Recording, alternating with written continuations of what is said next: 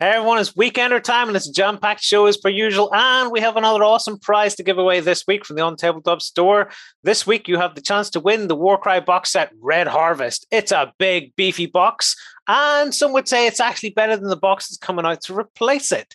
If you want to be in for your chance to win this, like this video, comment down below, and make sure you subscribe to our YouTube channel for your chance to win. Right, let's get stuck into our jam-packed show.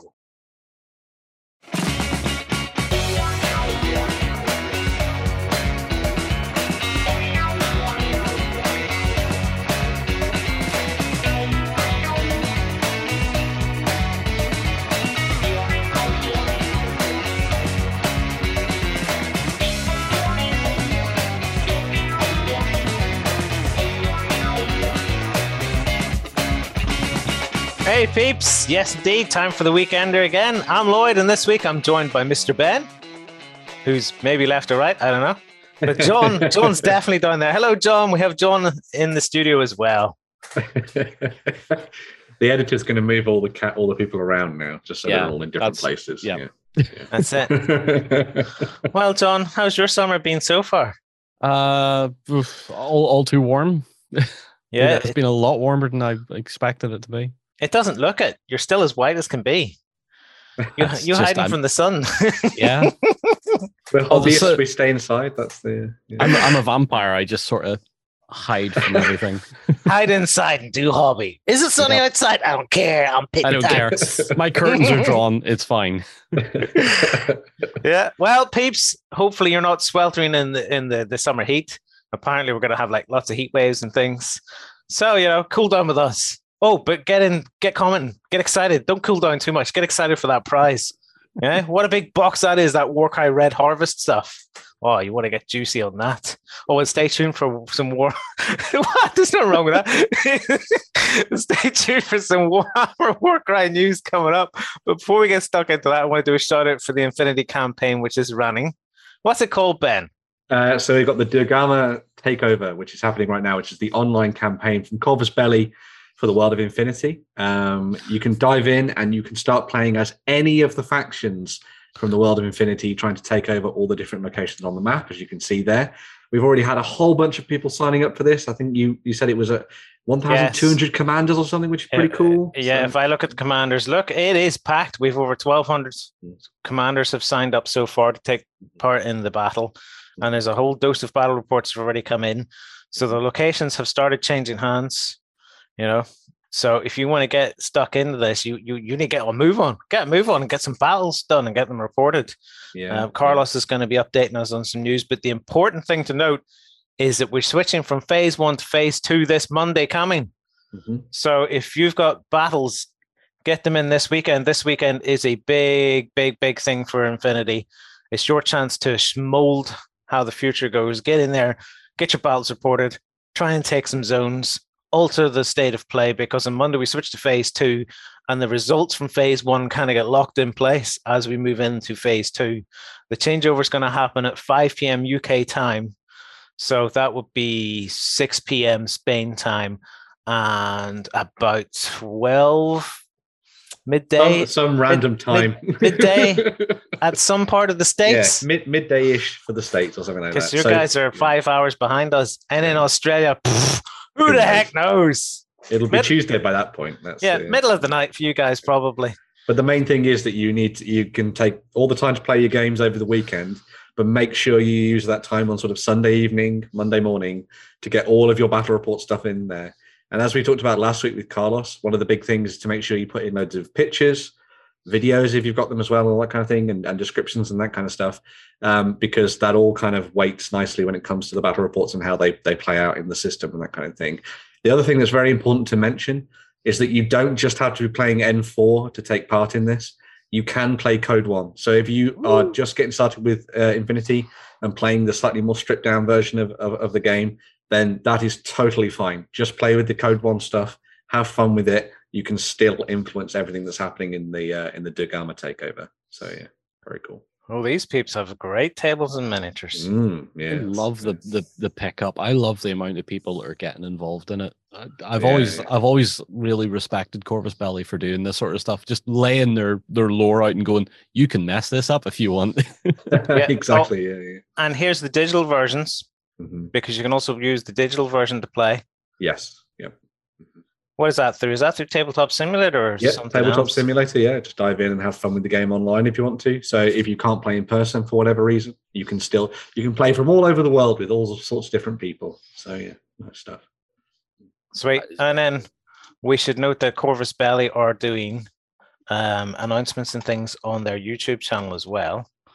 I believe I could probably bring that up. And we have a news post if you want to find out more over on tabletop.com. But if I just bring that up, we can get the lovely Carlos up. Yeah, so when Phase 1 launched this week on Monday, Corvus Belli did their Phase 1 announcement video, which you can see at the top, which sort of goes through everything that's happening in Phase 1. They're going to be doing exactly the same thing for Phase 2. So we will update this post, almost like a little kind of landing zone for you to come in and check out everything to do with the Doug Armour takeover and see where things are going. And you can hear the lovely Carlos talking about everything that's happening in Infinity. So so check out the Corvus Belli YouTube channel as well as on Tabletop YouTube channel for updates. Yep. I'm sure they'll be coming thick and fast as things develop. And you can check out all the stuff for Warcrow, which is coming later this year. So there we go. Yeah. It's that kind of stuff that really wants me to get into Infinity. Like really pushes me to go for it. But I think I'd go for the stripped down version. Yeah, I think Code One for me would be the way to go, because I think I like the way that they've kind of had a very select group of factions in it already, not a massive pool of models. Yeah. And they've made it so it's a lot easier to dive into and have fun with. So yeah. Definitely. Well, in the world of pandemics and stuff, Code One mixed with Tabletop Simulator might be an absolute winner. Exactly, being able to get your games in quick and fast. Because let's be honest, the joy in tabletop gaming is actually standing at the table and moving miniatures and stuff around. You don't want to be sitting at this computer screen. Well, some people love sitting at the computer screen all day, playing away on games and stuff. But for me, it'd be like, you want to move the miniatures and stuff around. Exactly. But I don't really want to go and catch anything. So for me, it might actually be Tabletop Simulator. So it'll be like in 4 years' time, Lloyd, you're going to be back in front of a table, maybe. It's like I totally contradict myself. I'd like to do it physically, but I'm not. But I like to do it digitally. Stay away from me. But I'd rather do this. I don't want to be breathed on by weirdos. Right, peeps. Well, we'll move on because we've got a big indie of the week to get stuck into. Yeah, so this one actually came out of a couple of weeks ago. We finished filming, and Jerry was like, "Hey, have you seen these?" And as soon as I clicked on the link, I went, "Oh God, these are good! Oh man, I'm gonna have to buy some of these." So this is Rotten Factory. Which was suggested by Jerry. So he's still here in spirit. And this is a range of 28 heroic, so sort of 32 really, resin miniatures for you to use in your grim, dark war games on the tabletop. So if you've been playing the likes of Forbidden Psalm, which is like the Morkborg spin-off dark fantasy war game, then these will be absolutely perfect for you. You'll also notice that a lot of these characters have got a kind of grimdarky Warhammer Nurgle vibes thing going on as well. So if you wanted to try and play as sort of mutated and twisted and weird chaos forces on the tabletop, you could do that as well, which is really nice. These have been sort of going around for a while now, all sculpted by a fellow called Paweł, however you say it, from Poland. I've butchered the name, but there we go. And they're all really nicely, finely detailed. And it's a really fun little, neat sort of condensed collection of stuff. So you have your kind of barbarian tribes and your sort of traditional, more sort of like chaos warriors and that kind of thing. And then you have things like townsfolk and mutants and all that kind of stuff thrown into the mix as well. The thing that I quite liked about it is that while they have got those kind of Warhammery vibes about them, they're not so intrinsically Warhammer that you couldn't use them in other games. So you know how I mentioned sort of Forbidden Psalm there, you could easily port those over to using that. I mean, that's a big guy carrying around a massive fish. He could just be the lovable ogre that sort of works down on the docks and as brings in the catch for the day. And you could use him as kind of like a random passerby in your role-playing games or an NPC or something, or maybe actually an intrinsic part of your warband if you really wanted to. But the details are really nice on these. It's very crisp, obviously using the resin and that kind of stuff. So you can have a lot of fun painting these and using them on the tabletop, which is really nice. The fish is surprisingly nice, actually, even with just a few scales popping out to represent scales. Yeah, not oversold on the detail with it. I feel like you just want to have the fish, don't you? And you would scrap the ogre. Yeah. I wonder if the fish comes separate. Well, he might stick onto the back of the model, so you probably could just have it separate if you really wanted to. Yeah. And then he's wearing just a lovely ropey outfit. Oh, I think we lost Ben. Oh, I think we did. Oh, he's back. Yeah. Okay. We lost you for a minute there. You got excited about the fish. You stopped on a very big smile. Actually, yes. Yeah. Actually, yes. You said ropey costume. It was clearly all part of the plan. But the other thing that's really nice about this is that a lot of people still play games like Wartime and stuff, or they take part in the sort of 28 movement, which is all about kit bashing and that kind of thing. And so these kind of models would be perfect for that kind of game. You could use these as the Carnival of Chaos in Wartime if you really wanted to, and all sorts of different things like that. There's also, as we talked about a couple of weeks ago on XLBS, like a dearth of grimdark free-to-play skirmish games out there that require you to have maybe a handful of models, and these would be perfect for that because you could just snap up those, drop them into your games, and have fun with it. There's also that kind of Lovecraftian vibe going on as well, so you can have your proper kind of like squiddy person if you really want to.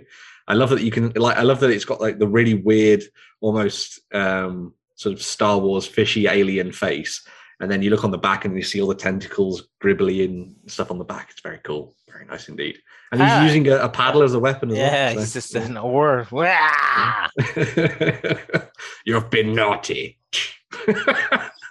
Anyway, away from my my thoughts on that. But yeah, you've got things like these massive, huge barbarian characters and all that kind of thing as well. So the thing that I really liked about this one is that because of the way they're posed, I think you could probably take the weapons off them and use them as a Nurgle team in Blood Bowl if you really wanted to. This team. Yeah. You could just use them as because the guy at the front could just be one of your like big sort of blockers or blitzers. Same with the guy up in the top left. And then all you got to do is take the weapons off the other two, and you've got some Blood Bowl players if you really wanted to go down that kind of Nurgly route. So yeah, very nice stuff. Oh yeah, because he's got like a helmet that kind of almost looks Blood Bowl-y there, doesn't he? Yeah. And as I say, you've got the really fun details across all of the models. Like I love the big tongue spilling out from the front of that guy and all that kind of stuff. Very cool stuff. But yeah, I think if you go onto the top menu and you click on miniatures and you go to the Cult of Wrath. Oh, there's a whole load more. I thought this was the whole set. No. So there's even more. So this is where we kind of step away from them just being specifically. Like Nurgle effectively and sort of Lovecraftian, and you get some more of those quirky and weird miniatures that you could use for all those grimdark skirmish games that I've been mentioning.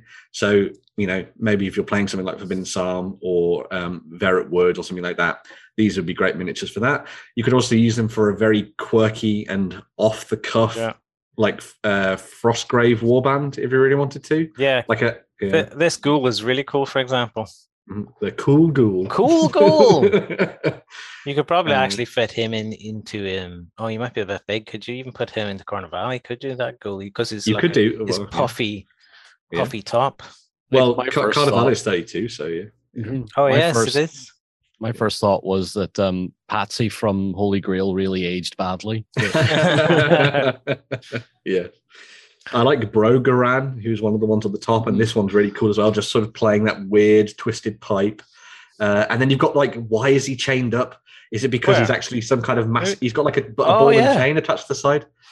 Like, is he actually some kind of really weird, powerful psyker, but he's been chained to the ground by his like master or something, so that he doesn't run off and things? Because you can see all the tentacles underneath the cloak and stuff. So, like, what's the story behind the miniature? That's the fun thing about these kind of things, because they all sort of tell a story.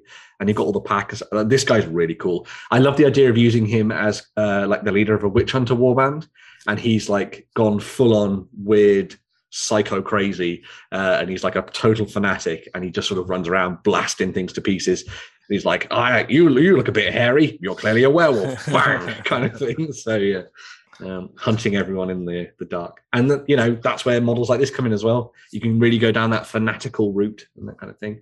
The other thing that's nice about it, like obviously I've been talking about it from the viewpoint of it being sort of fantasy models, but you could easily kit bash these to be like an Inquisitor warband if you really wanted to, playing things out in 28mm. And use them in your grimdark games of the future, so sort of Warhammer 40k and all that kind of thing too as well. So yeah, it's a really nice mixed bag of different things that you could use for a variety of different games, really. So yeah. And they also do other things other than miniatures as well. But looks of it. Is this all the miniatures now that I've seen? Yes, on these 2 pages. Yeah. So here's all the chaos stuff. So yeah. Do they do any regular sort of humans, or is everything just a bit weird? Everything's a bit weird because of course it is, right? More ghouls. Yeah. So there's your zombies and stuff to use on the tabletop, which is cool. Yeah. One of them chewing on a leg. Yeah. You've got the people from the sewer and everything as well. So yeah. I think it's really cool. The people from the docks asking how much it is for a good hard thing. Jeez. Yeah. Use those as like a really weird mutated crew that's kind of been that's sort of wandering around in the dark. Yeah. Davy Jones's crew from Pirates. Exactly. Yeah. A perfect opportunity to use these. You could use them as a lost crew in Frostgrave Ghost Archipelago, where they were stranded on an island and one of them like touched a weird relic, and now they've all just been turned into these weird sort of homunculi style creatures. And so when everyone else comes to the island in that kind of Davy Jonesy fashion, they run into this bunch of weird, creepy fellows. Yeah. I like the idea that maybe that little tiny one was actually like a really massive, huge dude. This guy. And when he got mutated, he just shrunk, and he was like, no.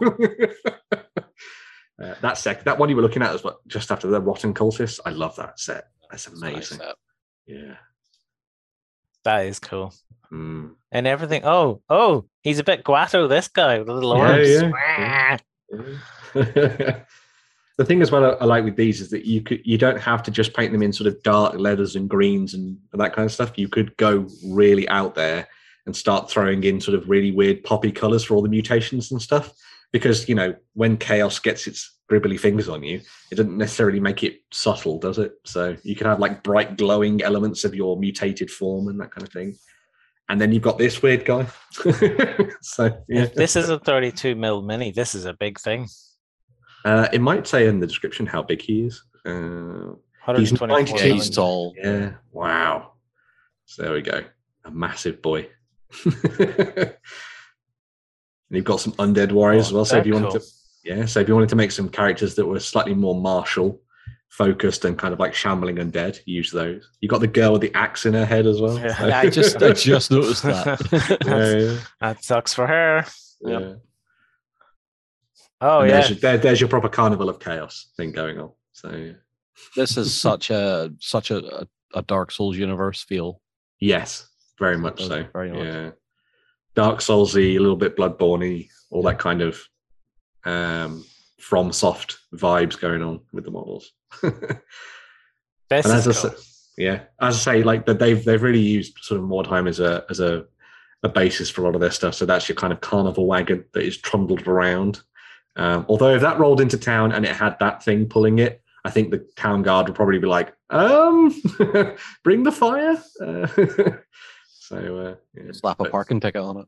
Exactly, yeah. That'd be really cool when it's painted with all these boils. Mm. I really love the top. I don't know. I think it's the roundness of it. It's just doing something for me. It's just pleasing to your eye. Yeah, it's just pleasing. I love ropey fish clothes, and Lloyd loves slopey roofs. This thing, and then a massive weird chaos cannon thing. So yeah. Is it throwing bits at people? Probably. Like a. I like to think that it actually. Sorry, go on, John. The old Chaos Dwarf cannon or something. Yeah. It's like one of those. It's got teeth and a pole. Mm. I think it was Midwinter Minis pointed out in one of his videos. He was like, when you do teeth, you don't do sharp razor teeth. You do human teeth because that's weird. having massive weird human teeth attached to things. See, legendary monsters. Yeah, I think we've seen all the. I think we've pretty much seen, and then they have wargaming terrain. So they have a couple of terrain bits and things as well. So Rotten Factory has done Kickstarters in the past, which have brought a lot of the range to life. But obviously, all of it's available at retail as well for you to go and have fun with as well. So yeah, like I love that. That's a very Warhammery mausoleum. Yeah, with all the Ossery skulls everywhere. And I love the candles in the eye, because do you guys remember the Fable video game? Yeah, which had the demon doors in it, which would like speak to you. I love that idea. If that's maybe like a speaking door, but in place of like gems for eyes, it just has those horrible candles that are going down. Yeah, and it's sort of like, I suppose I could let you in, but it's your own risk. It's just waiting for the impression. That got to do it. That painted with some OSL into those eyes would look incredibly creepy. Very much so. Yeah. I like the tombs. I'm not saying I would, but those are very cool too. Everybody needs tombstones. Tombstones, yeah. And you could have it like a puzzle for your group to try and solve in like a role-playing game or something. Like they've got to be placed in the right place or something, where you've got to smash the right one and that kind of thing. And put together like a riddle for them and that kind of thing. That'd be nice. They're poisoned well. You just need a ring girl to come out of that. We need Todd's bin. Yes. And that's the kind of thing you could just place in the middle of like a big, huge forest board, for a skirmish game. And then you have that one weird tree in the center that you need to go and, either cleanse with fire or protect from the people that want to cleanse it with fire. Or nail your devotional paper to it so that the demon doesn't wake up and destroy your village at night. That too. Keep that headless horseman in there. Don't let him out. Oh, yeah. And then your standard cemetery walls as well. So. Sweet. I love it. What are they called again? Rotten Factory. Rotten Factory. Yeah. So, as I say, when this popped up, I went, oh my God, these look amazing. And I was very taken with it. So if you are playing any of those kind of grimdarky games out there at the moment, make sure to go and give it a check. Check them all out. So we can think of it. I've just switched from Swatty to pounds, so we can get an idea of what they cost. Pretty damn good for a high detail resin figure, I would say, especially if it's a little bit more on the chunky side. So those set prices are quite nice. Yeah. Like perfect skirmish game prices, I think, which is cool. So, because you're probably going to get a rule book for about 10, 15 quid maybe, and then you buy a warband for about £30, and away you go. So, 20 quid, plus delivery. But I'm sure delivery's not that much. This would be very light. Mm-hmm. Then you might have a little bit of import tax these days. Yeah. Not from the EU. Depending on what courier you have. That's true. Yeah. But no, just a nice one to go and check out, and one that I had never, ever heard of before. So... Sweet, I love it. Short, sweet, cool stuff, jam-packed with character. Right, peeps, let's move on and do the news. Coming to you from the center of Northwestern Europe. Covering board games, war games, card games, and all that you love. It's the news. Back for some tabletop gaming news. We're going to be starting off with the folks from CMON, who put out a bunch of expansion packs for Zombicide that I didn't even see coming. I suppose I should have done, because of the massive success of The Boys, which is what we're relating to here. So there's a whole bunch of new expansion packs coming to Zombicide that you can pre-order right now that will give you access to miniatures to use within the game to take on zombies and do whatever the hell you want with them. I reckon a lot of people are probably going to pick these up just to paint them, probably. And that's probably about it. But yes, so we have the Spock set for the 7, which comes with, not really the 7, but it comes with Soldier Boy, Black Noir, Starlight, Homelander, A-Train, Queen Maeve, and The Deep. You can switch. There's another picture which has the miniatures in it. Lloyd, if you want to show that one off. Oh, that's even better. There we go. So there you go. That's from left to right. So you got all the different characters in there. Of course, they couldn't have Translucent in there because spoilers, but bombs and but, and we'll stop there. Well, it doesn't matter. I haven't really watched this show, but based on the name Translucent, there wouldn't be much to see. Exactly. Of course, yeah. Well, of course you can have you it. just throw an empty base down and go, there's Translucent. Exactly, yeah. Just like they did with Frodo in The Lord of the Rings back in the day. I've watched one episode of this and it gave me creepy vibes and I haven't been back to it yet. It's amazing. I love the boys. If you like superhero weird stuff, it's definitely worth checking out. But dark superhero, like dark stuff. Oh, yes. It's weirdly dark. Like the start of this season has, well, I can't even say it because it would get everything bleeped. But there we go. But yeah, there's also the second set, which comes with the boys themselves. So you got, again, from left to right, Billy Butcher, played by Carl Urban, doing his best Londoner accent. Terror, which is his bulldog. Then you've got Mother's Milk with the sledgehammer there, ready to kick someone's ass. Huey with a suspicious detonator in his hand. Annie, but Starlight. So this is actually the nice one of the 7. Frenchie with his pistol at the ready, and then Kimiko on the end, ready to rip you to pieces with her super strength and deadly claws and all that kind of awesome stuff. So again, both of these sets will allow you to play as either the 7 or the boys as survivors in the game of Zombicide. The boys kit also comes with the laser baby card, so you can have a baby that fires lasers out of its eyes, which is awesome, which is cool. But then, of course, everybody in the boys is basically a dickhead. So there is also a set which will allow you to turn the soups into abominations. So abominations in the game of Zombicide are big, nasty, horrible monsters that you will have to fight against when you're doing your games. So you can actually turn the 7 into horrible, nasty, evil characters, which is what they are, and then go up against them if you would like to do so as the boys. This set is available as a pre-order bonus, and you actually get the version of Homelander there, rising up off the ground with his laser eyes, ready to burn someone's face off, ready to go. And then here's just a couple of the miniatures that I wanted to show off as well that have been painted up as well. So you've got Homelander there and Billy Butcher looking pretty badass, I would say. Say what you will about the number of Zombicide expansions that exist within the world. Probably not good things. Say what you will about Simon, especially if you're Jerry. But I think these are actually really, really nicely sculpted. And even if you don't actually own Zombicide, I reckon you probably end up picking these things up because they look like pretty cool models to use on painting. That's such a cool paint job with the cape. It is very cool. Yeah.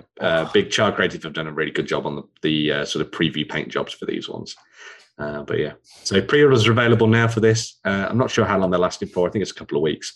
But you can dive in, pick them up, and add them to your games of Zombicide, or just pick them up and use them in other games if you really wanted to as well. Just a quick warning though, do not watch it with your children. Don't watch the show with your children. It's got explodey people in it, and that's just the subtle bit. Yeah, it's not the Avengers. Let's put it that way. So. No, it definitely isn't. Yeah. Explodey people. Gee whiz. That's a good way of putting it. Explodey people. you got all that from the first episode, Lloyd, because I've watched it as well, and I was like, what? Yeah. But yeah. Explodey people thing, just like. My problem was it was a recommendation for me to watch from Justin, and Justin said, "You'll probably enjoy it." I watched the first episode, but yeah, it's not for everyone. You don't know me that well, do you? Yeah. It's definitely not for everyone, but yeah, it's very good. I've enjoyed it over the last 3 seasons, so it's been very cool. Our next bit of news is for you, though, John. You like this? Yeah. So this is something you definitely will enjoy. Although you're not a beginner anymore, I guess, John. No, I'm not. So, yeah, this is the new BattleTech beginner box that was announced by Catalyst last week, which is pretty cool. So this is coming out in September. It features 2 mechs that you get in the box. You've also got the quick start rules in there, dice, tokens, a map, and all that good stuff. There's also a novella, which will help you dive into the exorbitantly deep lore of BattleTech.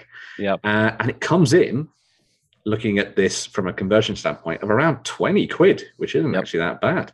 So I'm just going to throw this to you, John. Is this a good entry point for people? Or? Well, the last beginner box was roughly the same size. I think it had a couple more models in it, though. I think it was 4. Right. But I think also with that, the price was a little bit higher. Mm-hmm. But I mean, this is getting you into Classic or Alpha Strike, I believe. Okay. which is all fine because Alpha Strike is definitely a fantastic rule system. Classic only needs a handful of mechs per side, really only 2 or 3 per side, because it's such a micromanaged system. Is this is this actually on their website now as well?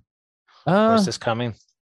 I think it's still on the way. It was announced, or it was previewed at KerenskyCon a couple of months back. Okay. They talked about it. Don't want to confuse people because I clicked through and I was like, oh, this doesn't look the same. No, that's the previous one. Yeah. I think. So this will be available on their web store, but as I say, it's not going to be out until September. So okay. So it's something that's coming in the future. So if you see it online somewhere and you're like, it's all sold out, then you're like, okay, well, just watch out because it will be around. So the beginner's box is great because you typically don't get those particular mechs in the next step up, which is the box called A Game of Armored Combat. Okay. Right. Which has a bunch more mechs in it and different stuff. So you do get the progression level there. So you get the base beginner box, then you get the Game of Armored Combat, and then after that you go into Clan Invasion to get more stuff. You do get a nice sort of 3-step into the game, which is really good. What will the playtime be like on this then if it's just two mechs? Playtime using classic rules, you're probably says here. I say you're probably looking at about 45 minutes ish if you're using classic rules. Yeah. If you're using Alpha Quick Strike start rules here. Yeah, if you're using like Alpha Strike rules or anything like that, you're talking about 15-20 minutes. Oh, fair enough. Yeah. And then it looks like it comes with standees as well. Are they replacements for those mechs, or are they just additional things? I can't really tell. They're going to see the thing with this artwork. This may not be the final. Oh, okay, right. The mechs will be set, but maybe the rest of the box contents aren't quite set. Okay, so it might have a few more bits in it. The standees will either be 2 more of the same mech that you get as a physical model, or there'll be a couple of extra ones that let you expand even the beginner box. Oh, that's cool. You get more stuff to tinker with. Yeah. I don't know about that. I mean, it literally says 2 high quality, fully assembled miniatures. Yes. So you're saying these will be miniatures, or they'll just be different standees? They'll be standees. You will get a little sort of cardboard sheet with standees in it. Like all the other boxes, they do have standees in them as well. Okay, so you get your 2 proper miniatures, and then the other standees, and they act as what other mechs if you want to expand the game, and then go, if you like that, now buy the actual. Go for the Game of Armored Combat. It says you get the 2 painted miniatures, and there's 2 die cut mech and terrain tokens. So they are, as you were saying, then John, sort of additional things. Let me just clarify again, just because it sounded like you said 2 painted miniatures, 2 unpainted miniatures. Oh yeah, yes, yeah. Okay. Yeah, but that's pretty cool though, because I know a lot of people have always been on the fringe of diving into BattleTech, but have often felt like it's potentially a little bit too. Well, they either couldn't get hold of the boxes because they are just so hard to find, or you have to go onto eBay and all that kind of thing to try and get them, or they just find it so immense that it feels like it's a little bit daunting. But I think this kind of provides you with a really nice entry point, as you say, especially because it comes with that novella to kind of add to the lore and stuff, so you can read along and feel, dive a little bit deeper and stuff, which is cool. Yeah.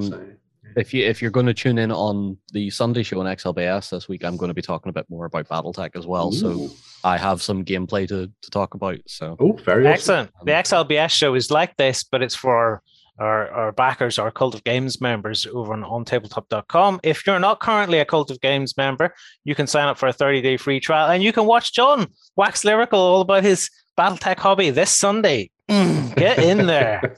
It's a great way of supporting what we do here at On Tabletop. Very much so, yeah. Got in all the plugs and the merch. Yeah. So there's no merch. This merch is not available for sale. Oh, no, we keep all this. We hoard all our own merch. We never give you any. Yeah, we probably should start to make you t-shirts at some point, but no, it's exclusive. Okay. Yeah. Moving on from sci-fi stuff, so we've done a little bit of pulp, we've done a little bit of sci-fi. We're moving on to some historical bits and pieces. So this is a new set of Arab Berber cavalry that can be used in your sort of French Foreign Legion-esque games of the late 19th century, which is very, very cool. So this comes from 1898 Miniaturas, or Miniatures, however you want to say it. And this is an update to their range, because before this, they had just done the French Foreign Legion, which we talked about at length in one of our previous Weekender shows. But they wanted someone to go up against them. And so they have crafted this new range of metal miniatures that I think just look amazing, so incredibly detailed. So you've got a proper nice collection of Arab Berber cavalry there to start doing raids on all your kind of French Foreign Legion caravans as they go through the desert and all that kind of stuff, armed with rifles and sabers and all that good shiz. They also have... These look stonking. You could probably also use these. You could probably also use them for the Afghan wars against the Brits. Yeah, a lot of people have said that would be a perfect way to sort of throw them into the mix for that and all that kind of stuff as well. Yeah, there's a really nice collection of periods that you could play them with. This set comes with, or at least during this pre-order period, you can also get that named character that you see at the front there. So that's, and apologies if I butcher the name, Sharif al-Raisuni, who was a historical character from the period. He actually would have fought alongside the Arab Berbers and all that kind of stuff, but was also portrayed by Sean Connery in a film called The Wind and the Lion. So if you're familiar with that film and you know the character from that, then you may also know Sharif and all that kind of thing. So you can throw that character to the mix and have him leading your warbands against the French Foreign Legion. But that's not Sean Connery. That's not Sean Connery. No. That's the real Al Razzani. But yeah, they've also, I say, all these miniatures are available from 1898 Miniaturas, which is the Spanish company, but they are going to be making these available to the UK exclusively through Empress Miniatures. So if you don't want to pay the shipping from 1898, they've teamed up with Empress so that you can pick up all of these miniatures from the UK nice and easily in the near future. So they should be available in August from Empress. But of course, you could go to 1898 right now and just pick them up if you want to. Well, let's go to 1898 now and have a look at the French. Yes. So where are they? This one. Where do I click? If you go to the web store, you'd open their web store. It's all good. I'll just click here. There we go. And then click on the French Foreign Legion, and there we go. So yeah, and they've done some really nice models for this range as well. Do you know if they're going to be done through the Empress Miniatures, or maybe I believe they actually already are on the Empress Miniatures website. Although I can't be completely sure on that. But if they're going to be doing the Arab Berbers, I would assume they would have already put these up on there. So yeah, make sure to go and check it out and see what you think. But I when I saw these originally, I really liked them. I think it was mainly because, and it's kind of a different time period almost because it moves on a little bit. But I always remember the French Foreign Legion from the beginning of the Mummy film when O'Connell is with them. And they all get attacked by cavalry, and then the mummy attacks and that kind of thing.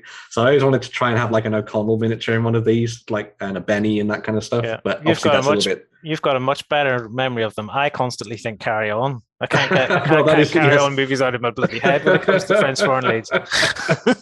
That's maybe a different way of approaching it if you wanted to be. But yeah, some really cool miniatures as you can see that can be used for all sorts of different games. Oh yes, I finally found a tiny image. There we go. There's always got to be one. I knew I could do it. Yeah. I should say as well, a lot of people have suggested using this for Blood and Steel. So Blood and Steel is the new Blood and game from Firelock, which kind of focuses around that kind of Victoriana style period of warfare. This obviously fits directly into that wheelhouse if you really wanted to give it a go. So go and have a look and see what you think of it. But yeah, sweet. And it's probably a period of warfare that probably a lot of people haven't played as well. So it's definitely one to go and look at if you want to try and do something a little bit different. So yeah. Is this smaller sets then? What are we? Because it all says new. Is this you can buy everything in a big huge pre-order bundle, which gets you the Sharif Al Razzani miniature, or you can just buy the individual packs of 3 if you prefer. And are they out yet? They're available for pre-order, and they're going to be out in August. There you go. So yeah. €115. I'm gonna have to go. I'm gonna have to go and check this out because they are sweet looking. They are very cool. Yeah. Right. Enough before I get too tempted to buy something I will never paint, but I will own. That's the thing. They'll be in a box somewhere back there, and that will be satisfying. The collector's thing. I've boxed you. I got you little guys. Never let the borrowers anywhere near Lloyd. I've got you now. But anyway, moving on from the historical, we're going to the grim dark future. Wow, this is a whirlwind tour you're taking us on here, Ben. So we're going to be looking at all of the announcements and some of the stuff that happened before the weekend for Warhammer 40,000. You know, there's only one announcement that counts, and we'll get to one. Well, weirdly enough, I've put that front and center, Lloyd. Yes. One of the things that was announced at the end of the show, because clearly they don't care about it, was the new Kill Team box set, which is called Into the Dark. And this features 2 new kill teams. No, it's not Terminators. No, it's not Squats. It was the Imperial Navy Breacher team, which I thought looked very, very cool. Nobody cares about these, for goodness sakes. Right? I like them, Lloyd. You shut up. Yeah. These are clearly a very awesome new kill team that could be used probably in that new Imperial Guard Codex that's coming down the line. Just saying. Yep. But yeah, I love shotguns, but shotguns are awful in 40k. So it's nice to see them getting like a really nice another sort of bite at the sandwich, the 40k sandwich in Kill Team. That was a really weird metaphor. There we go. But yeah, love the style of this. I like the guy in the back who's loading it. You can see the shell popping out, and then you've got the other guy who's railing the shotgun on his shield, which I just think is such a cool image. And I love that the shield itself looks like a bulkhead door or something, which is just another really nice little addition there as well. But yeah, this isn't obviously everything that's going to be in that kill team. The kill teams are normally around sort of 10 models each. I think that's sort of going off what we've seen for the Krieg and that kind of stuff. So there will be another set of miniatures of this set we can have fun with. But who are they facing? Here we go. Here's the big one.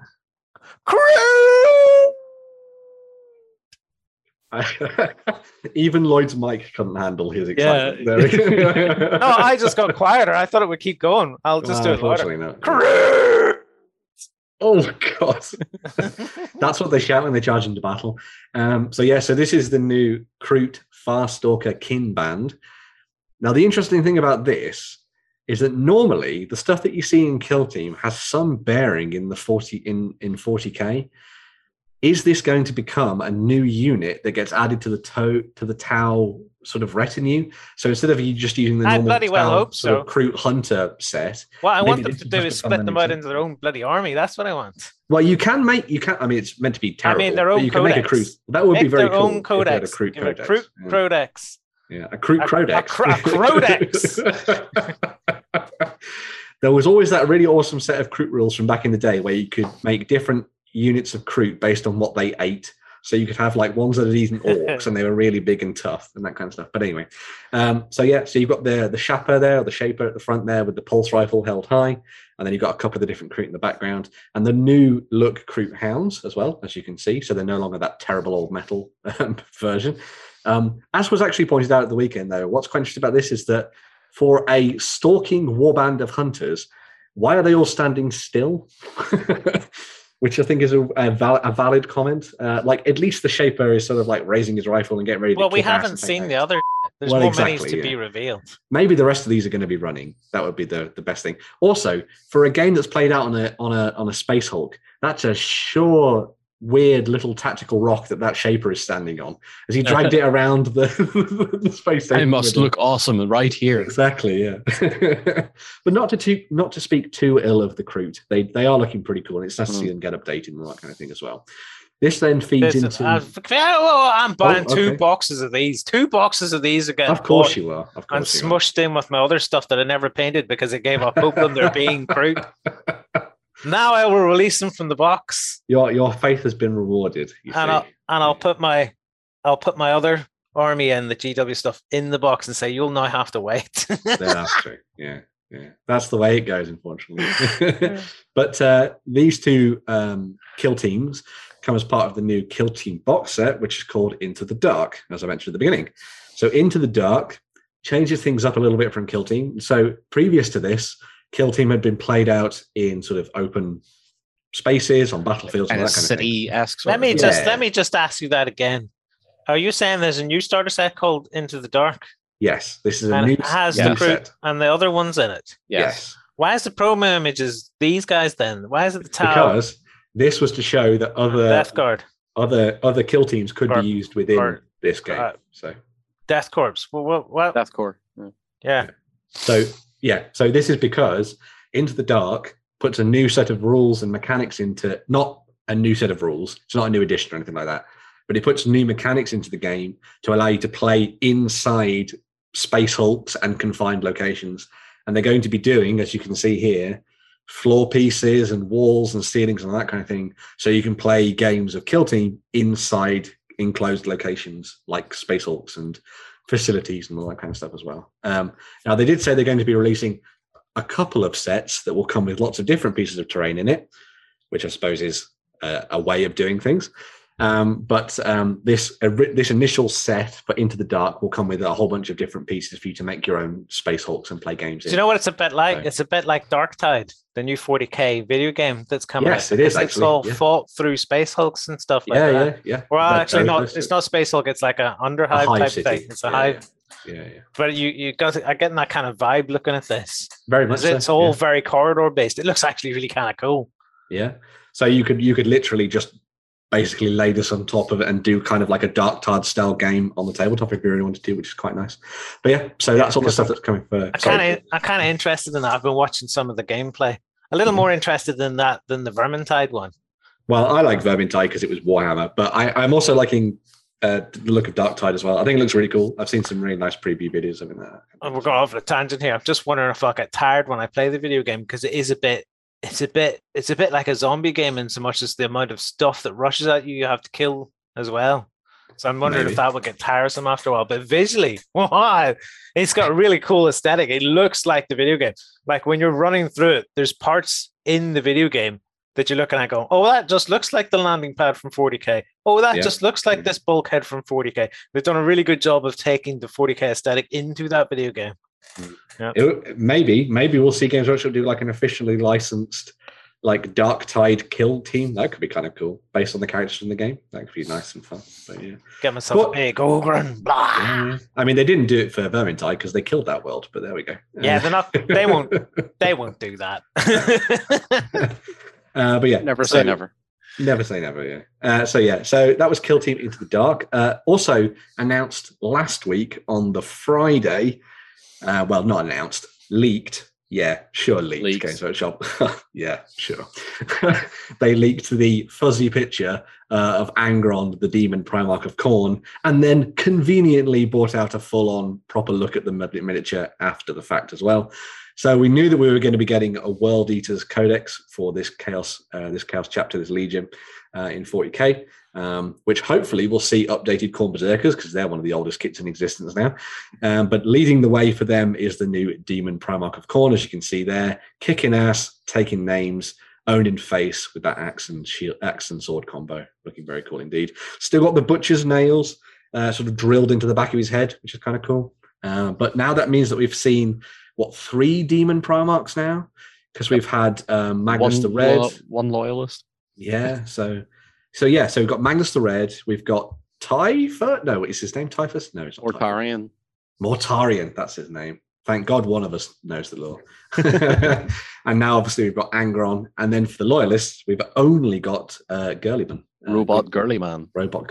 But there are whispers on the internet that we're going to be seeing the Lion soon as part of the next box set or something. But I think maybe the Lion or Vulcan would be 2 good Primarchs to bring back anyway. That would be very cool. Yeah. Or you bring back Demon Russ, and Russ just storms out the Eye of Terror and being like, "What do you mean I look weird? I'm a loyalist, right? You're a massive werewolf." But what a twist that would be. Yeah. But I'm really liking the look of Angron. I think Angron looks pretty cool. He's all right. He's no Mortarion though, because Mortarion is the best looking of the Primarchs so far. Yeah, I think Mortarion's got a really nice presence to him. I think that's the really cool thing about sort him. of in flight with those chains hanging down from him. Like he's incredible looking. Yeah, very nice indeed. Capping things off for the 40k news as well. Well, not really 40k, but Grimdark news. We had the new because why announce all the vehicles for the Necromunda gangs? Let's just release one. You can do it one at a time. We'll do it one at a time. So this is the new Goliath Mauler. Although I refuse to call it a Goliath Mauler, this is an Orc bike because every Orc player will be picking these up and converting them. Yeah, why wouldn't you? Exactly, yeah. So this has been designed for Necromunda Ashwaste, which is the version of Necromunda that's played out on the the ash wastes of the world. Outside. You don't even need to do much conversion because he's a bulky guy. You literally just replace his head. Yeah, just you paint could them just do green, that. yeah. Yeah, you really could. And there are two versions of this model. There's one with the big grinder on the front, which is the best version. And then there's the other one, which comes with the big wheel, which is okay. But I think the grinding wheel is the best one. No, this one's the best one. No. This No, one's it's not. No, This is the best one. no, That's not- grinding wheel. Is No, the best. this is the Grinding best one because I can Why? burn rubber with this one. You can Terrible. I could put rubber skid marks all over the tabletop. God's sake. You've been outvoted by me and John. The grinder is the best one. Also, Also, you guys and your love of grinder, for goodness sakes. that's true. Also, have you noticed how this looks very, very similar to a particular vehicle from Halo, Lloyd? Yes, it does actually look a lot like I can't remember what it's called, The but brute one. the Yeah, brute chopper thing with the brute big wheel. chopper. Yep. Somewhere Games Workshop are stealing someone else's homework. So- Who'd have thought that could have happened? This one's a bit like the brute chopper made love to the bike from Batman. Yeah. Yes. Yeah, you're not wrong. Yeah. Clearly, these Goliaths watch a very particular subset of movies and love certain IPs. So there we go. Yeah. But yeah, that's just one of the many vehicles that are probably on the way for Necromunda and the Ash Wastes. Moving on from the grim dark future, we're also looking to the Mortal Realms because Age of Sigmar also got a look in over the weekend as well. And we started off with a new box set for Warcry. So obviously, for this week's show, we are giving away the previous box set, which you can still dive into and pick up, which comes with very cool models and lots of terrain and all that kind of stuff. Very, very nice. But a new box set is on the way, which is called The Heart of Ghur, which will allow you to dive into playing Warcry within the realm of beasts, where the story has moved on to within Age of Sigmar.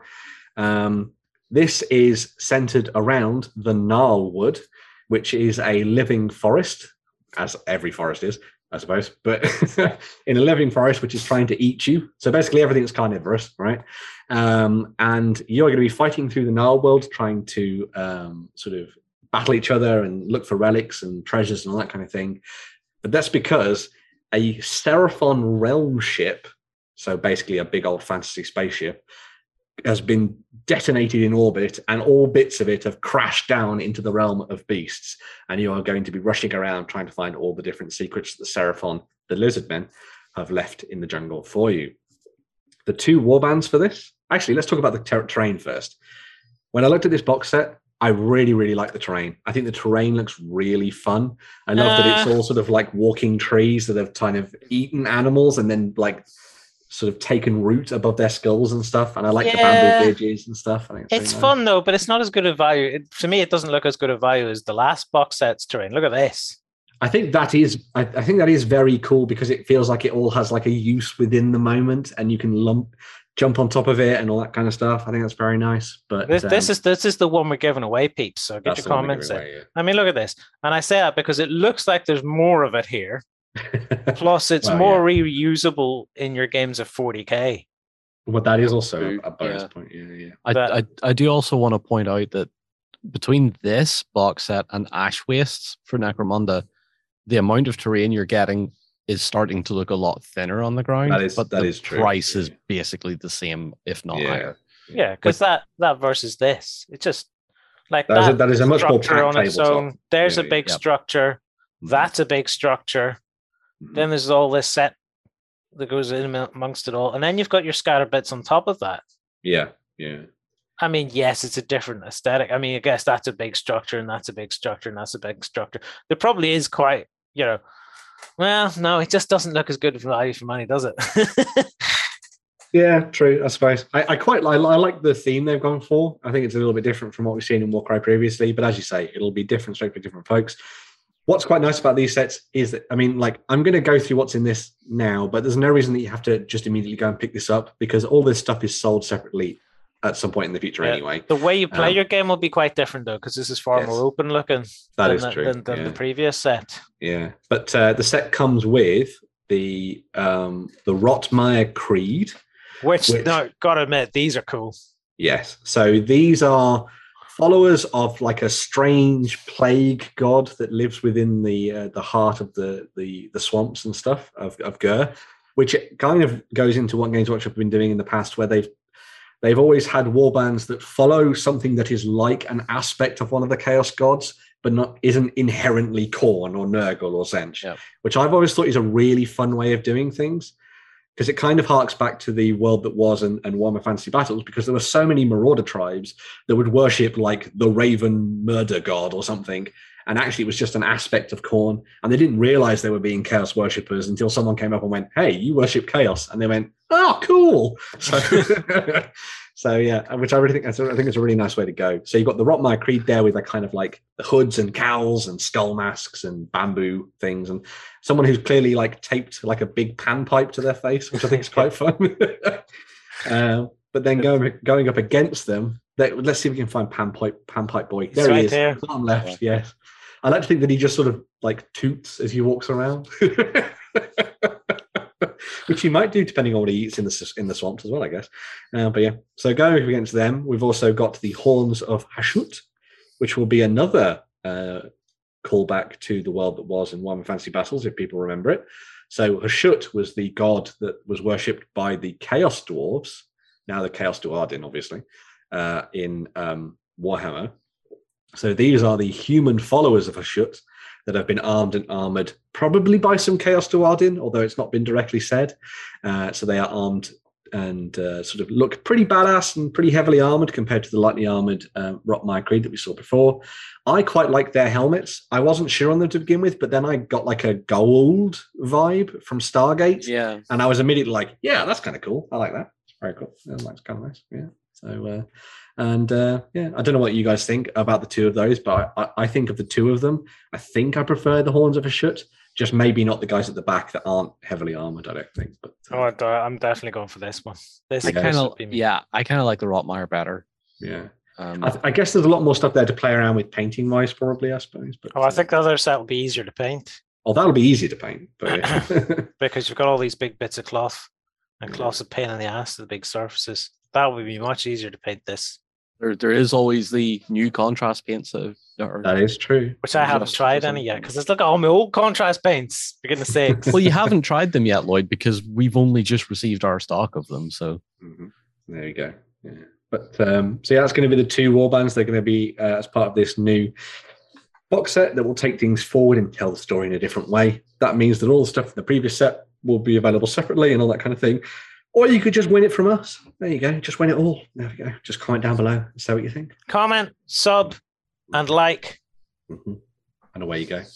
But yes, finish things off for Age of Sigmar. Possibly my favourite announcement from the weekend was the Hexbane's Hunters warband for use in Warhammer Underworlds. So Nethermaze is where we are at the moment with this. And this is your witch hunting warband.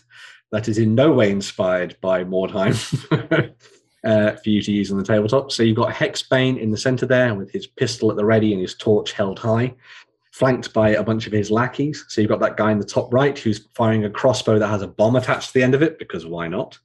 You've got your big burly brute in the top left there with his massive axe, ready to cut someone in half. And then you've got that lady in the bottom left with her repeater pistol and axe in hand as well. I like to think that the axes are there for smashing through coffin lids so they can then just stake whatever vampires inside, which I think is a very cool way of thinking about it. And then, of course, you've got the good doggos. Everybody loves a good doggo. And there are two lovely poochies for you to play around with in your games. A coochie.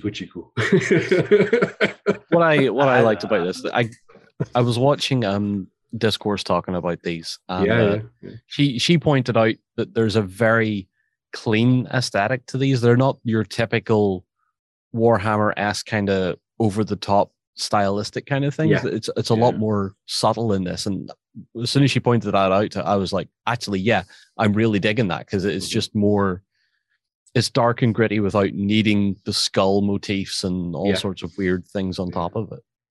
Yeah, they're minis for purpose kind of thing. They're minis that I look at and go, I would buy those. Yeah.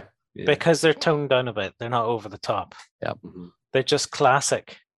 Yeah. And then the nice thing about these as well is that I think now you could get to the point where you could start to look at using these in actual Age of Sigmar, where I would take this set, I'd take the Vendenst family, so the two witch hunters that were released a couple of years ago now. Then maybe pick up a few of the bits from Curse City, for example, and then use them to lead like a flagellant style, like fanatical army of Sigmarites or something on the tabletop. So put all the Stormcast to the side and just play around with this kind of like weird Agents of Azir witch hunting vibe. I think could be very cool. And of course, as we talked about with R&D of the week, kit bashing is always a thing. So you could take these and you could turn them into an Inquisitor warband and use them in 40k. All you got to do is switch out that flintlock for like, you know, a very sort of Baroque style Adeptus Mechanicus weapon or something. And away you go. You've got some 40k models. Stick some wires and bionics on them and, you know, rip off the leg of one of those dogs and put a bionic one in its place. Those cootie poochies. And you could have fun with it and dive into some sci-fi as well if you really wanted to. Or just use them for more time because why not? So, I'd really like to be able to have an army that's like this in Age of Sigmar. Yeah. And not so over the top. And just something that's a bit more classic fantasy. Yeah. Well, I'm really hoping that we're getting to the point now where Games Workshop are going to look at because they have teased this. They're going to look at the free cities, which is kind of like your typical Empire style stuff from One Fantasy, and they're going to reinvent it to give us just normal humans. I would love to see that. I think it's really lacking sort of a regular human army sort of faction at this point. Especially because I don't want it to be all those. But but I don't want it to be like super ornate though. I don't want it to look like but he's on parade. Yeah, I don't want it to look like fluffy jackets and all that sort of stuff. This is the sort of look that I'm after. Yeah, you don't want the old school Empire. No. You want something new and different. Yeah. So you want the Witcher I know it sounds TV ridiculous. I want something new and boring. Does that sound weird? Yeah, I get where you're coming from. I want something boring. Because everything in the universe is so flamboyant and over the top. You want generic fantasy, but you want it done with GW sculpting style. Yes. That's kind of, because that's what those guys kind of look like to me. It's like, that's definitely a GW sculpt, but it is definitely also almost very generic fantasy, which is really good. Weirdly, just how you see your undead. You like your undead, but you don't want to be covered in bat wings. So. No. That's why I'm painting. That's why we're going to paint up those flipping undead Vikings that I was showing off in the XLBS. The Draugr. I'm going to paint them up, but I'm going to go down the ghosty route, as discussed last week. I think I'm going to go down the ghosty route. I'm gonna have to go and get some. There's a new contrast paints. Do they have any new ones for like ghosty painting? Oh yeah, tons. Yeah, I'm gonna have to look into it. You're gonna have to look into it. But yeah, so there we go, everybody. That's all the news. We had a bunch of Games Workshop at the end there, but there's always some fun stuff for you to dive into for historical and pulp and sci-fi and all that kind of thing. Basically, what I'm saying is buy BattleTech and make John happy. Buy BattleTech. Yeah, there we go. And Kroot for the win. And Kroot. There we go. That's getting bought. Flip's sake, Kroot. I've waited like 10 years for that. Flip's sake. Right, peeps. 3D printing. 3D printing is next.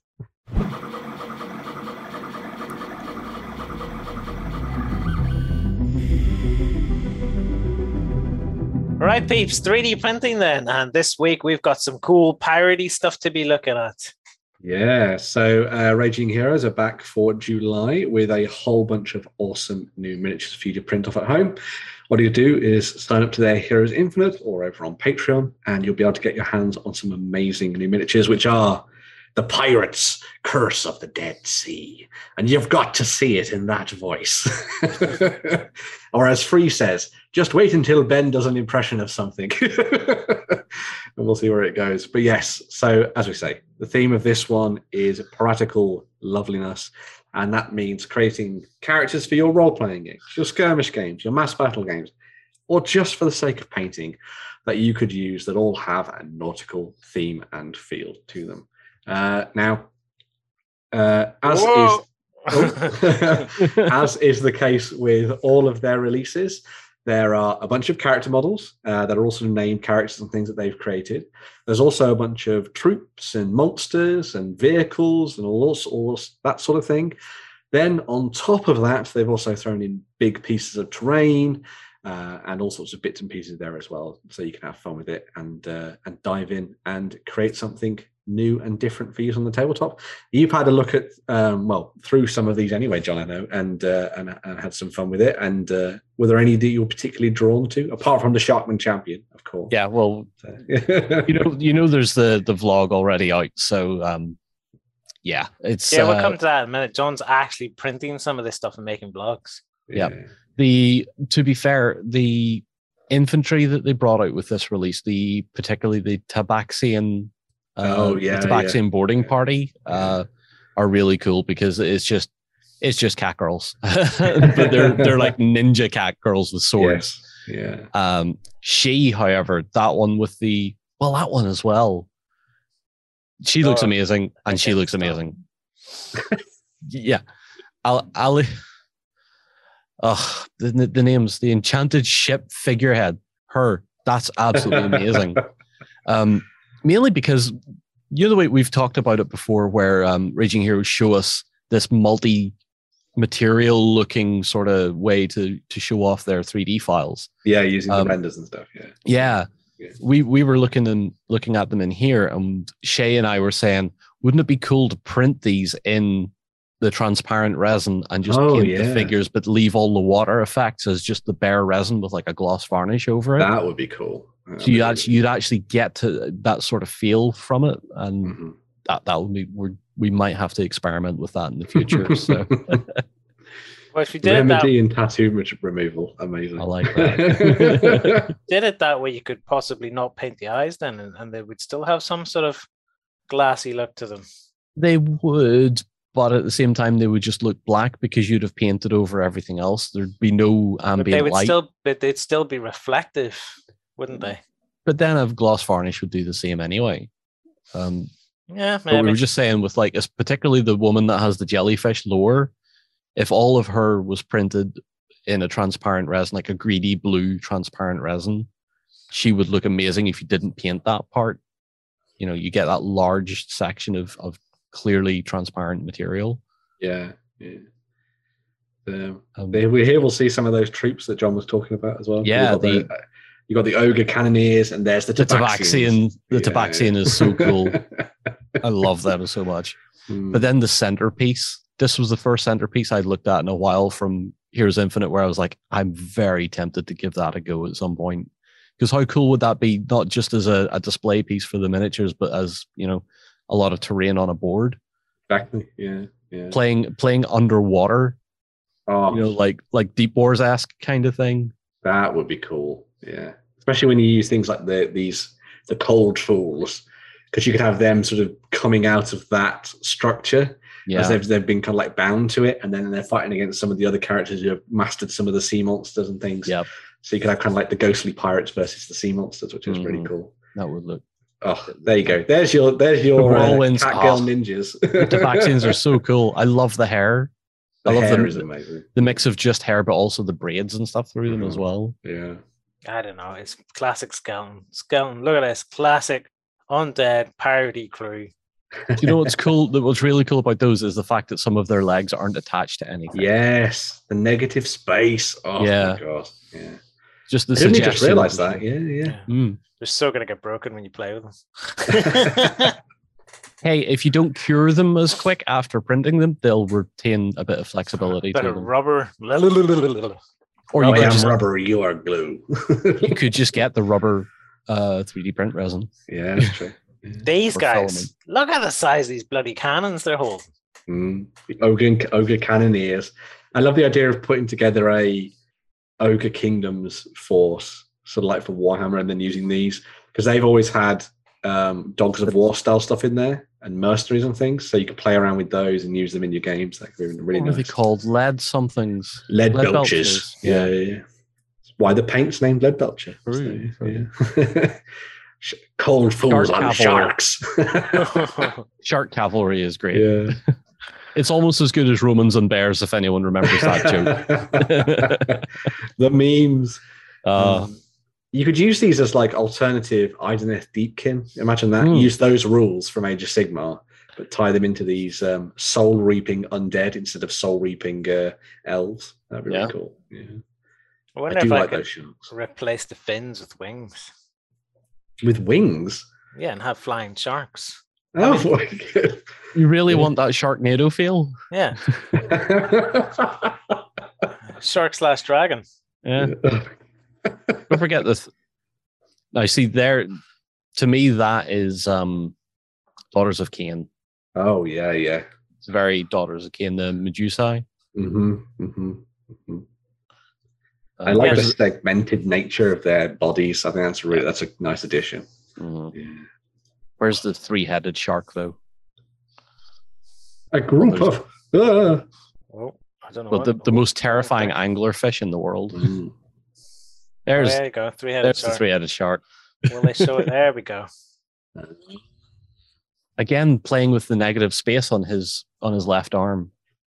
Yeah. And his right arm, actually. I've just noticed that the ghosty stuff is supporting that other arm up. That's so cool.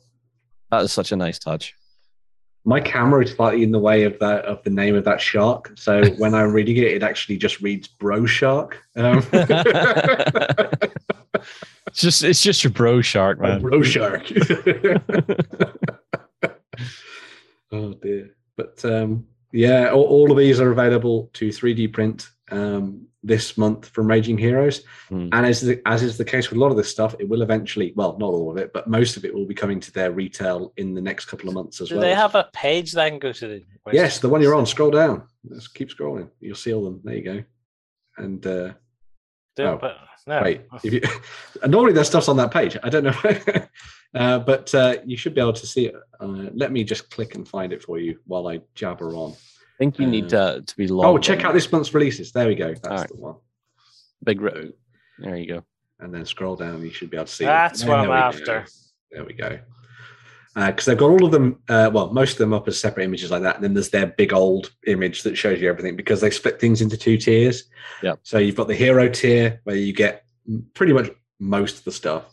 And then the Overlord tier takes things to the next level and gives you massive, huge pieces and monsters and all that kind of thing. So imagine that girl with the jellyfish like printed in like a bluey green transparent. That would be so cool. Yeah, I think it'd be really nice. I'm so tempted to try that.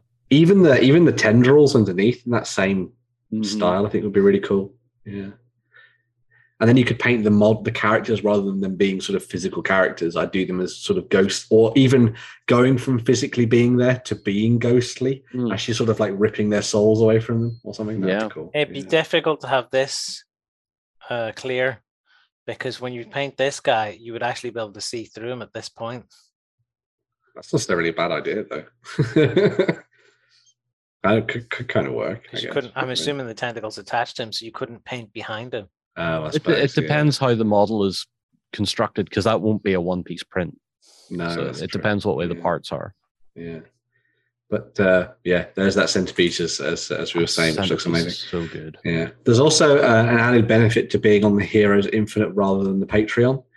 I mean, obviously the money goes directly to Raging Heroes, which is great. So there's no extra costs and that kind of thing. But you also get some additional things. So you can see that the Cravivorous, I think that's how you say his name, the little goblin ship surgeon, he gets the little bonus stuff on his weapon because you've booked it through, you've signed up through Heroes Infinite rather than just through Patreon, which is cool. So, yeah, very cool stuff indeed. I like it. I've been playing a lot of Sea of Thieves recently, so this is this is right in your wheelhouse then. Yeah. This stuff's cooler than a lot of stuff you see in Sea of Thieves. For a video game, it's very uninspired compared to what miniatures games do. Miniature games have the coolest stuff when it comes to characters and things. Way better than most video games. You know why that is, Lloyd? No, I don't. Tabletop games don't require vetted by some sort of age restriction. That's true. There is no I can't even remember what the ESRB or whatever it is. But these guys, for example, they're way cooler than any pirates you'll see, any ghost pirates you'll see in any sort of video game. Mm-hmm. Way cooler. Loving it. And you've been doing a vlog about this then as well, John.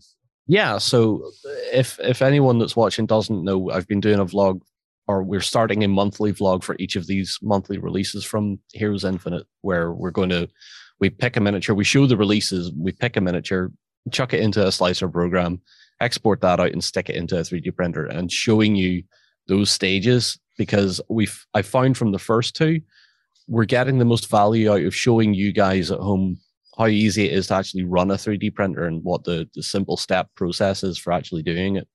And the quality of miniature you're getting out of it, particularly in this particular video, John, you're literally going from start to finish, are you? Yeah. So we're picking the model here. We're showing the releases. Then we pick the model, which is the Shark Champion, the Sharkman Champion this month.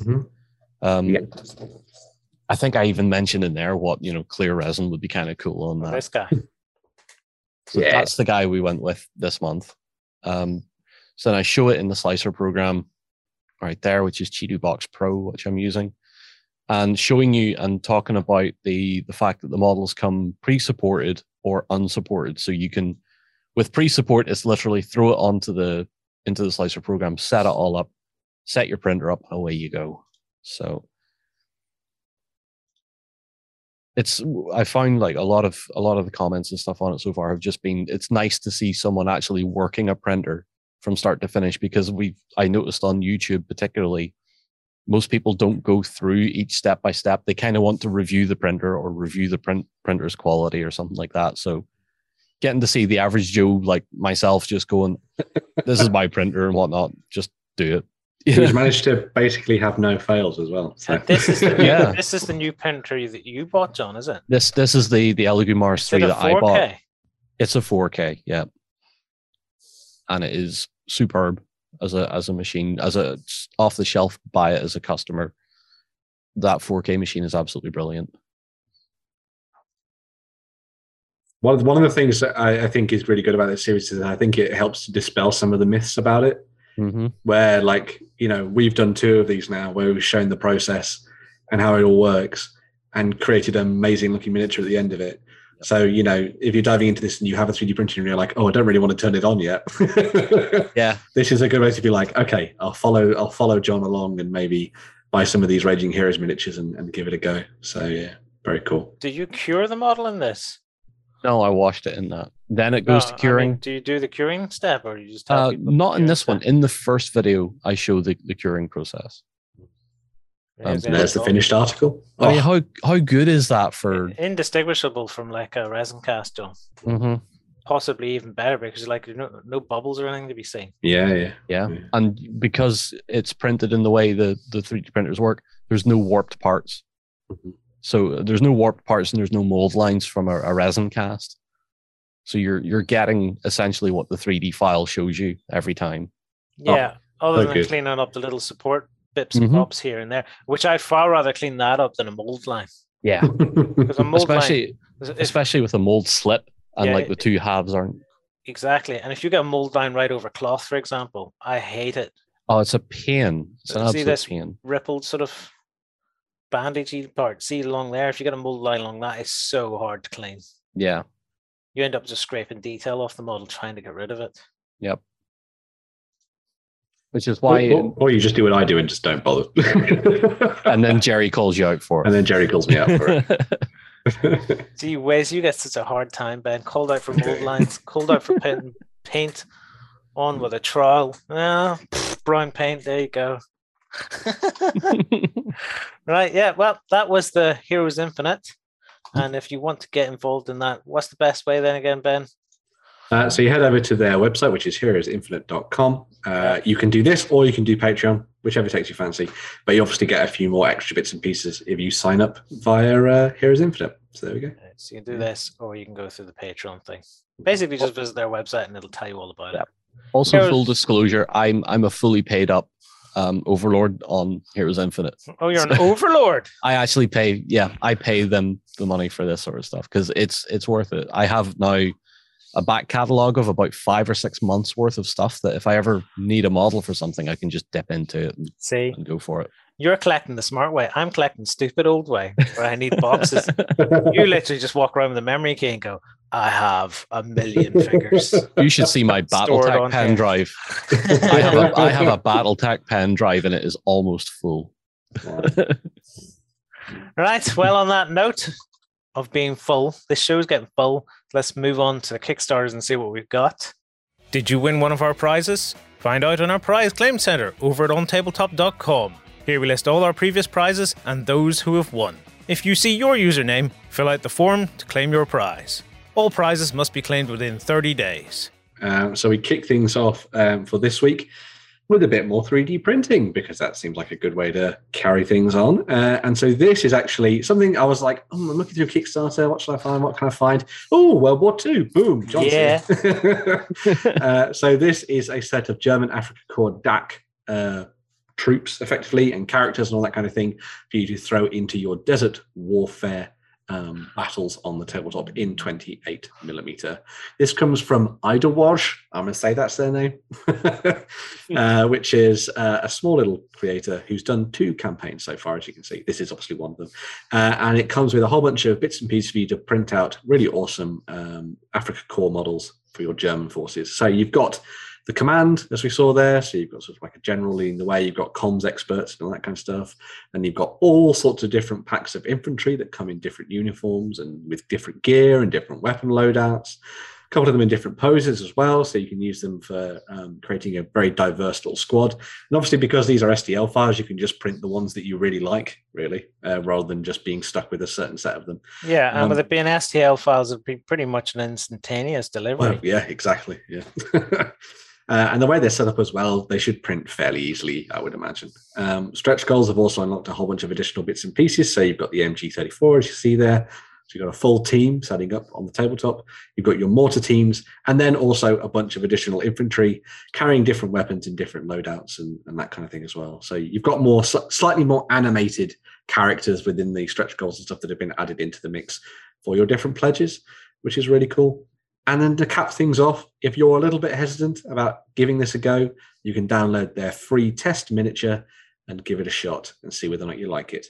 Yeah, looks pretty good. Jono, you have to download that and print that guy out. Seriously, but what I'd love you to do is print it in 15mm, 28mm, and 32. Yeah, I was wondering how well they would scale down. Because I'm looking at the models and I'm thinking these sculpts would hold up to being a 15mm.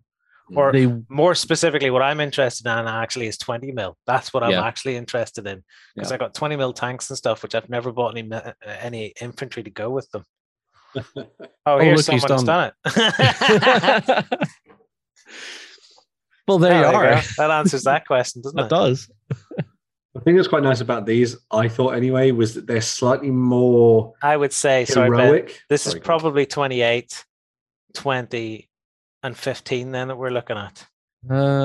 Or 54, 32. No, I think the smallest one is 20. Yeah. I think it's 20, 28, and then it's 32. Oh, maybe. I think it's just what I've actually asked for, because it doesn't actually say. I guess maybe if you read the page, Lloyd. I don't know. It doesn't seem to say. I didn't see it, but no.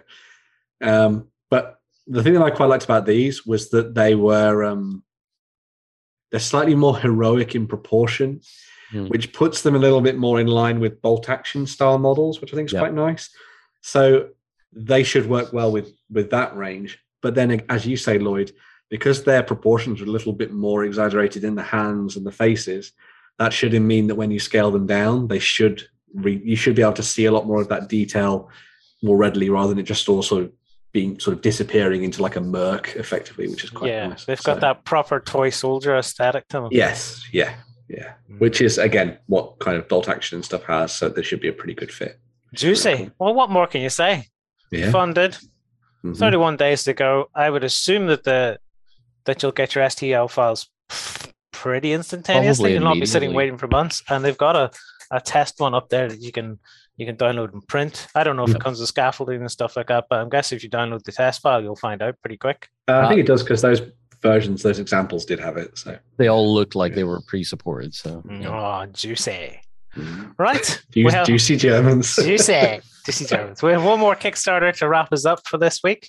Yeah. So this is one that Free had picked out last week and was very excited about, because it's a pretty interesting one full of awesome terrain. So this is Acid House, Juicy Acid House. I don't know. Juicy. And this is their fantasy edition of their quick and easy modular portable terrain for you to use on your tabletops. So last time around, they did sci-fi, and they did lots of big, awesome sort of like sci-fi hub units and buildings and that kind of thing that you could use in your games. Pardon me. This is them putting together a different version, which is all based around the fantasy genre. So the whole point of this is that it is cheap as chips and really easy to put together paper buildings for you to use in your games. So they've done things like taverns, they've done houses, they've done castle walls, they've done temples, they've done ruins, they've done bridges, they've got stairs and all the extra bits and pieces that you need to use them. And as you can see, they've all been designed so that they are hard-wearing and all that good stuff. They've even done trees and gaming mats and all that kind of bits and pieces. The thing that I think was really fun with this is that they basically said, and this sort of came across in some of their marketing material as well, was, have you ever wanted to play a game in a castle, but then you've looked at how much it costs to buy a castle and gone, maybe not. Well, this is their sort of way of being like, you want a castle? Here's a castle, very Oprah style, throwing it down on the table and having fun with it. The other nice thing about this as well, no painting involved. You can look inside all of the interiors, which are all detailed, as you can see. There's even the option to have, there's even like gridded bits and pieces on them as well, which is quite nice. So you can use them for role-playing games, which is good fun. And yeah, the system has been designed so that it's nice and easy and quick to put together and use on the tabletop.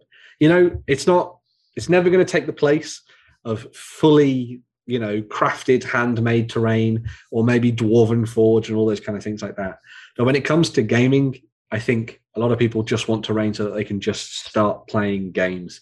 And this basically does the job for you, which I think is, you know, perfectly fit for purpose and what you want. Yeah, it's very basic in the shapes that they've used, but that's maybe that's possibly the appeal, that you get the box set. Exactly. Yeah. And you're not confronted with, oh my God, I have to fold this bit and fold that bit and glue this bit and do this bit. It's literally almost just folding up boxes and off you go. Yeah, pretty much it. Yeah. Also, it leans into a lot of what our community members do on their pages as well, as make a background for their photography. That's also true. This is stuff that just folds away back into the box again. So you're saving space, weight, and time, which is kind of really appealing to me at the minute, because I've just finished my first ever proper terrain project, and I'll be talking about it on XLBS. But I've suddenly realized the space requirement for one particular game or one particular scale, and I'm like, I don't think I'll do this again. So this kind of stuff is sort of more really though. But would we end up folding this up again? Well, not in here. We wouldn't. Is this designed to be refolded and put away? Well, it's I'm not actually sure. I know that it feels like it should. Yeah. Because I don't know if I could ever be arsed refolding it. Yeah. I'm looking at it from the point of view that's easy to build. I'm looking at going, if I buy this and it gets delivered to me, I can have it all built in one day and be playing. Oh, rather than looking at it and thinking, oh, I'll build this over a course of weeks and then forgetting about it and never actually getting doing it. And it'll be stuck in another tub up there somewhere. Looking at this stuff, I think that's the key here, is to just keep it simple, keep it accessible. Because you're looking at well, they're very basic shapes, but that's the point of it. Exactly. I'm sure they could have done something more complicated, but the end user would be like, it takes longer to do then. I be arsed playing this? Yeah. It's kind of the complete different spectrum to what Battle Systems does. Yeah. Battle Systems does really cool card stock stuff, but in a much more detailed manner, but it takes quite a long time to sit and build the whole sets up. It's not complicated to build them up. It's just a lot of different little bits that go together. Whereas this is very much like the fold-up terrain that comes inside of those Infinity starter sets. Done and dusted. So it's very basic looking, but it's nice in its overall aesthetic when you see it all laid out. You know, it's not that inspiring when you look at them as individual pieces here like this, but when you actually see a full layout, there's a wee thing up here. Here we go. These full layouts, you look at it and go, actually, once you see it like that, it's cool. Well, I mean, that's the thing. Like, a lot of people will be playing games like Frostgrave, and that requires a lot of terrain that needs to be quite dense and packed together. Yeah. This, like, because all of the terrain is that, it suddenly doesn't matter that maybe it looks a bit blocky or something. When it's all put together and it's in place, I think it looks great. I think it's a really nice idea. So. Being a gamer, though, my first hunch was to chuck the trees away. Yeah. But because I have my own trees. But on second look, if I get to them one down here, what they actually have done with this set of trees, and I don't know if they talk about it, is but they've actually, because they're sort of a surround like this, it marks out the actual area that the trees define. Yep. You literally stand in the trees, you get inside the area. Oh, yeah, it's been designed for area terrain. Yeah, whereas if you put your trees down, then you need to put something underneath it to mark out the area. So the area terrain is already taken care of. I probably still will chuck them away and just find some other way of doing it. Because it's just, the trees, I've got trees. But if you don't have trees, it's epic. Yeah. What I was going to say was this kind of stuff really plays into making a tournament look better. Yes. Because you remember the old Warhammer tournaments and stuff, it's all garbage looking. It's still not very effective cost. Well, I guess you don't need all of this stuff. You could buy this and get 2 or 3 tables out of that. Yeah. But could you imagine them, like this company, sponsoring a tournament? Yeah. Use their kits as a sponsor would be €65 for that kit. Yeah.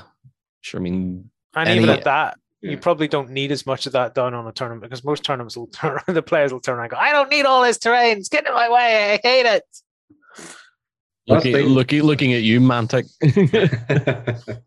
Well, that's the thing. Like you look at that, and for the cost, you're going to be getting everything's pre-colored, ready to go. You just pop it together, fold it out, put the bits in to make sure that it stays rigid, and you're done. Basically. I think you hit the nail on the head from a promotion point of view, John. That's what they really need to do. If they got this into the hands of people at Adepticon and things like that, popular tournaments, that would really promo them for them. But especially the skirmish game scene being bigger and bigger now. Yeah, you could imagine a tournament being ran with supported by this company, and all the tables were done with their sets. Yeah. But they're doing well anyway at the minute. Yeah. So Acid House Terrain, the Fantasy Edition, does that mean they've done a sci-fi, or they're going to do a sci-fi? Yeah, I've done a sci-fi one. We have the sci-fi one in. Yeah. 65,000. So it's funded, 14 days to go. I would assume that there's probably delivery times may not be that bad on this, considering it's all sort of coming out of printers. Don't quote me on that. You'll have to look it up, but I can't imagine. It'll say on their things when they're trying to deliver March next year. There you go. So that's when you're going to get it. So not too far off, but yeah. I'm very sold on it for us doing stuff in the gaming suite. That's for sure. It would definitely be handy from that point of view. Yeah. And it's light for carrying around. If it may still be bulky, but I'm sure you can turn some of those things full, sort of stack them inside each other. But if you get a big tub, a big plastic tub, it's still light to move it around. Whereas if you got a big plastic tub full of resin train, oh my god, it doesn't take very long before it's like, oh, this is way too much hassle, and I can't be asked carrying this. You're arguing between, if you're able to fold the stuff back into its original packing box, you're arguing between one heavy-ish box compared to 20 stacker tubs that one of our old boot camps would have required. 15 to 20 stacker boxes full of stuff that is ridiculously heavy in places. I think from what Free said, it does fold back away. So there. But yeah, do a little bit of research, see what you think, and give it a shot. As I say, they've done really well with their Cypher one in the past, so they've got a pedigree, which is always good. So. Right, peeps. Well, that wraps us up. Remember to get your comments in below. You don't need to comment, I want to win this. You can do that if you want. But let us know what releases you were interested in this week. Let us know if you're interested in those 3D prints that we were looking at. And let us know which of these 2 Kickstarters tickled you, or did both tickle you? And would you be printing those guys at 28 mil, 20 mil, and 15 mil, those World War II soldiers? But until next week, happy gaming. And remember to come on over to On Tabletop and join us for the XLBS show that's on Sunday. There's a 30-day free trial you can sign up to if you're not a cultist. Bye! Go ahead and check out our other content on screen now. And while you're at it, why not hit subscribe and remember to ding our dong. Go on, you know you want to click it. Go on.